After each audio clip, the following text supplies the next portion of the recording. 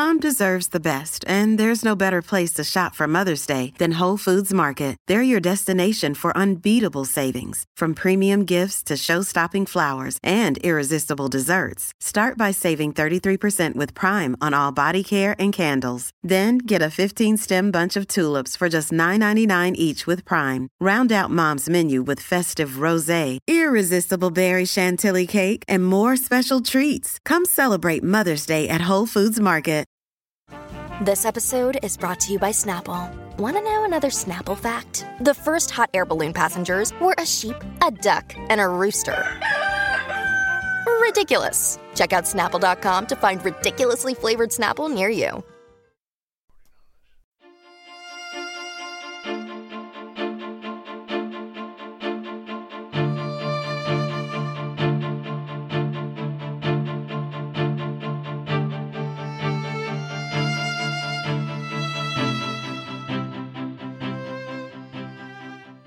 Welcome, everyone, to the new 1001 Sherlock Holmes Stories podcast.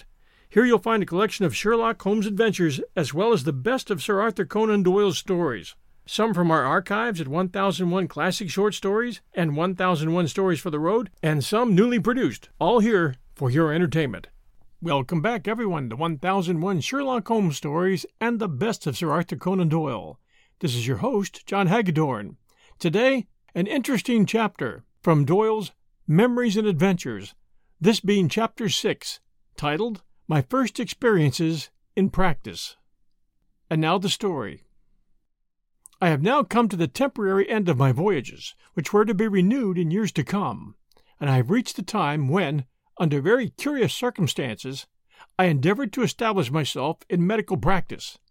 In a book written some years afterwards called The Stark Munro Letters, I drew in very close detail the events of the next few years, and there the curious reader will find them more clearly and fully set out than would be to scale in these pages. I would only remark, should any reader reconstruct me or my career from that book, that there are some few incidents there which are imaginary, and that, especially, the whole incident of the case of a lunatic and of Lord Saltire in Chapter 4 occurred to a friend, and not to myself. Otherwise, the whole history of my association with the man whom I called Cullingworth, his extraordinary character, our parting, and the way in which I was left to what seemed certain ruin, were all as depicted. I will here simply give the essentials of the story, and retain the fictitious name. In my last year of study at Edinburgh, I formed a friendship with this remarkable student. He came of a famous medical family, his father having been a great authority upon zymotic disease. He came also of a famous athletic stock, and was a great rugby forward himself, though rather handicapped by the berserk fury with which he would play. He was up to international form, and his younger brother was reckoned by good judges to be about the best forward who ever donned the rose-embroidered jersey of England. Cullingworth was as strong mentally as physically. In person he was about 5'9" in height, perfectly built, with a bulldog jaw, bloodshot deep-set eyes, overhanging brows, and yellowish hair as stiff as wire, which spurted up above his brows. He was a man born for trouble and adventure, unconventional in his designs and formidable in his powers of execution, a man of action with a big but incalculable brain guiding the action. He died in early middle age, and I understand that an autopsy revealed some cerebral abnormality, so that there was no doubt a pathological element in his strange, explosive character. For some reason he took a fancy to me, and appeared to attach an undue importance to my advice. When I met him first, he had just indulged in one of his wild escapades, which ended usually in a fight or in a transitory appearance in a police court, but on this occasion was more serious and permanent. He had run off with a charming young lady and married her, she being a ward in Chancery and under age. However, the deed was done, and all the lawyers in the world could not undo it, though they might punish the culprit. He told me how he and the lady had gone over a Bradshaw with the intention that when they came on a station of which neither of them had ever heard, they would make for that place and spend their honeymoon there. They came, therefore, upon some awful name, Clodpole in the Marsh, or something of that kind, and there they sojourned at the village inn. Cullingworth stained his yellow hair black, but the stain took in some places and not in others, so that he looked as if he had escaped from Barnum's show. What Clodpole and the Marsh could have thought of such an extraordinary couple, I cannot imagine, and it is probably the one occasion on which it ever buzzed. I cannot think of any surer way of getting publicity than that which Cullingworth took to avoid detection. In London they would have been perfectly unobserved. I remember that for years Cullingworth's hair presented curious iridescent tints which were the remains of his disguise. He brought his bride safely to Edinburgh, where they hired a flat and lived in it without furnishing it save for the absolutely needful. I have dined with them there on an apple dumpling, seated on a pile of thick volumes, as there was no chair. We introduced them to a few friends, did what we could for the lonely lady, and finally they drifted off, and for a time we heard no more. Just before I started for Africa, I got a long telegram from Cullingworth imploring me to go to Bristol, as he needed my advice. I was in Birmingham, and I set forth at once. When I reached Bristol, he conducted me to a fine mansion, and there poured out his tale of woe. He had started in great style, hoping to rally the remains of his father's patients, but his money had run out, he was dunned by his tradespeople, there were no patients, and what was he to do? We had a joyous, riotous time for 2 days, for there was an exuberant atmosphere about the man which rose above all trouble. The only advice I could give was that he should make a composition with his creditors. I heard afterwards that he assembled them, addressed them in a long and emotional speech, reduced them almost to tears with his picture of the struggles of a deserving young man, and finally got a unanimous vote of confidence from them with full consent that he should pay at his own leisure. It was the sort of thing that he would do, and tell the story afterwards with a bull's roar of laughter which could be heard down the street. We'll return with our story right after these sponsor messages. And now back to my first experience in practice by Arthur Conan Doyle. When I had been back a couple of months from Africa, I received another telegram. He always telegraphed and never wrote, which ran in some such way as this: "Started here last June. Colossal success. Come down by next train if possible. Plenty of room for you. Splendid opening."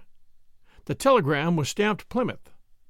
A second, even more explosive telegram upbraided me for delay and guaranteed me £300 the first year. This looked like business, so off I went. The events of the next 6 weeks, in the late spring and early summer of 1882, were more fitted for some rollicking novel than for the sober pages of a veracious chronicle. The conditions which I found at Plymouth were incredible. In a short time this man, half genius and half quack, had founded a practice worth several £1,000s of ready money in the year. "Free consultations, but pay for your medicine," was his slogan, and as he charged a good price for the latter, it worked out all the same in the end. The mere words "free consultations" attracted crowds. He used drugs in a heroic and indiscriminate manner which produced dramatic results, but at an unjustifiable risk. I remember one instance where dropsy had disappeared before a severe dose of croton oil in a way that set all the gossips talking. People flocked into the town from 20 and 30 miles round, and not only his waiting rooms, but his stairs and his passages were crammed with people. His behavior to them was extraordinary. He roared and shouted, scolded them, joked them, pushed them about, and pursued them sometimes into the street, or addressed them collectively from the landing. A morning with him when the practice was in full blast was as funny as any pantomime, and I was exhausted with laughter. He had a well-worn volume on medical jurisprudence which he pretended was the Bible, and he swore old women on it that they would drink no more tea. I have no doubt he did a great deal of good, for there was reason and knowledge behind all that he did, but his manner of doing it was unorthodox in the extreme. His wife made up the prescriptions at a pigeon-hole at the end of a passage, and received the price which was marked on the label carried down by the patient. Every evening Cullingworth walked back to his great residential house upon the Hoe, bearing his bag of silver, his coat flying, his hat on the back of his head, and his great fangs grinning up at every doctor whose disgusted face showed at a window. Cullingworth had rigged me up a room, furnished with 1 table and 2 chairs. in which I could take surgical or other cases which he did not care to handle. I fear that my professional manners were very unexciting after his more flamboyant efforts, which I could not imitate even if I wanted to. I had, however, a steady dribble of patience, and it looked as if I might build something up. I went up country once and operated upon an old fellow's nose which had contracted cancer through his holding the bowl of a short clay pipe immediately beneath it. I left him with an aristocratic, not to say supercilious organ, which was the wonder of the village. It might have been the foundation of my fame. But there were other influences at work, and the threads of fate were shooting out at strange, unexpected angles. My mother had greatly resented my association with Cullingworth. Her family pride had been aroused, and justly, as I can now see, though my wanderings had left me rather too bohemian and careless upon points of etiquette. But I liked Cullingworth, and even now I can't help liking him. And I admired his strong qualities, and enjoyed his company and the extraordinary situations which arose from any association with him. This resistance upon my part, and my defence of my friend, annoyed my mother the more, and she wrote me several letters of remonstrance which certainly dealt rather faithfully with his character as it appeared to her. I was careless of my papers, and these letters were read both by Cullingworth and his wife. I do them no injustice in saying this, for they finally admitted it. Apparently he imagined — he was a man of strange suspicions and secret plottings — that I was party to such sentiments, whereas they were actually called forth by my defence of him. His manner changed, and more than once I caught his fierce grey eyes looking furtively at me with a strange, sullen expression, so much so that I asked him what was the matter.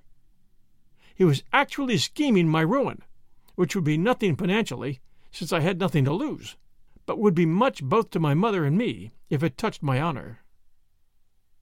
One day he came to me and told me that he thought my presence complicated his practice, and that we had better part. I agreed in all good humor, assuring him that I had not come to hurt him, and that I was very grateful for what he had done, even if it came to nothing. He then strongly advised me to go into practice myself. I replied that I had no capital. He answered that he would see to that he would allow me £1 a week until I got my feet under me, and that I could repay it at leisure.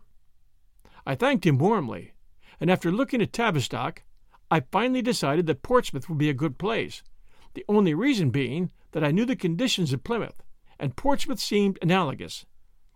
I boarded an Irish steamer, therefore, and about July of 1882 I started off by sea, with one small trunk containing all my earthly possessions, to start practice in a town in which I knew no single soul. My cash balance was under £10, and I knew not only that I had to meet all present expenses upon this, but that I had to furnish a house upon it. On the other hand, the weekly pound should easily cover all personal needs, and I had the devil-may-care optimism of youth as to the future. When I arrived at Portsmouth, I went into lodgings for a week. On the very first night, with that curious faculty for running into dramatic situations which has always been with me, I became involved in a street fight with a rough who was beating, or rather kicking, a woman. It was a strange start, and after I began my practice, one of the first people to whom I opened my door was this very rascal. I don't suppose he recognized me, but I could have sworn to him. I emerged from the fray without much damage, and was very glad to escape some serious scandal. It was the second time that I got knocked about in defense of a beauty in distress. I spent a week in marking down the unoccupied houses, and finally settled at £40 a year into Bush Villa, which a kindly landlord has now called Doyle House. I was terrified lest the agent should ask for a deposit, but the name of my C.B. uncle as reference turned the scale in my favor.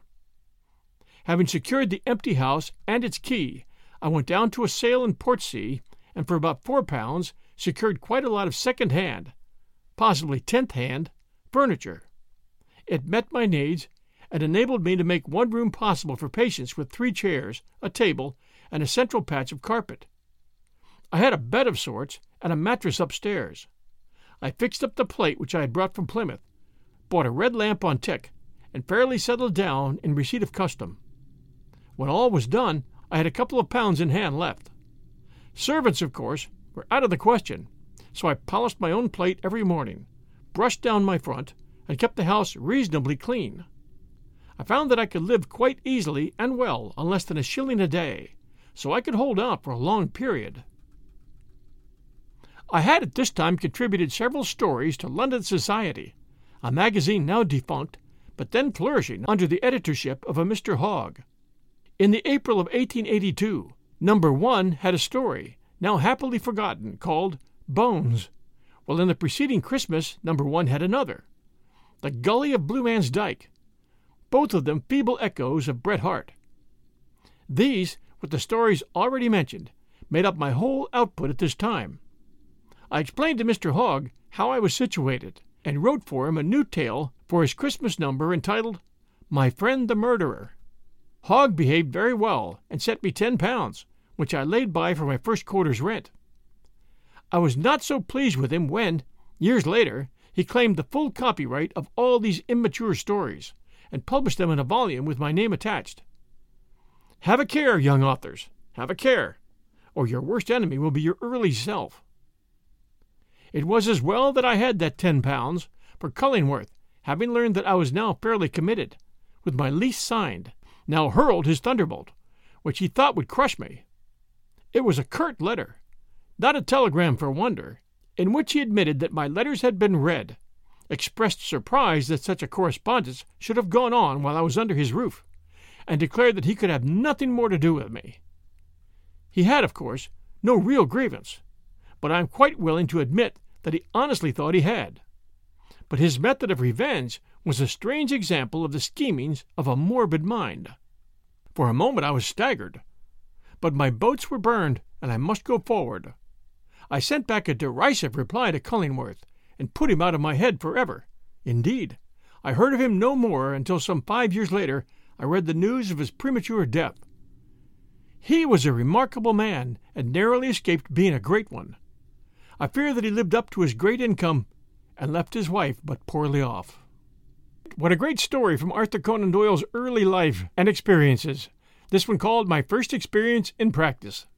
Hope you enjoyed it as much as I did.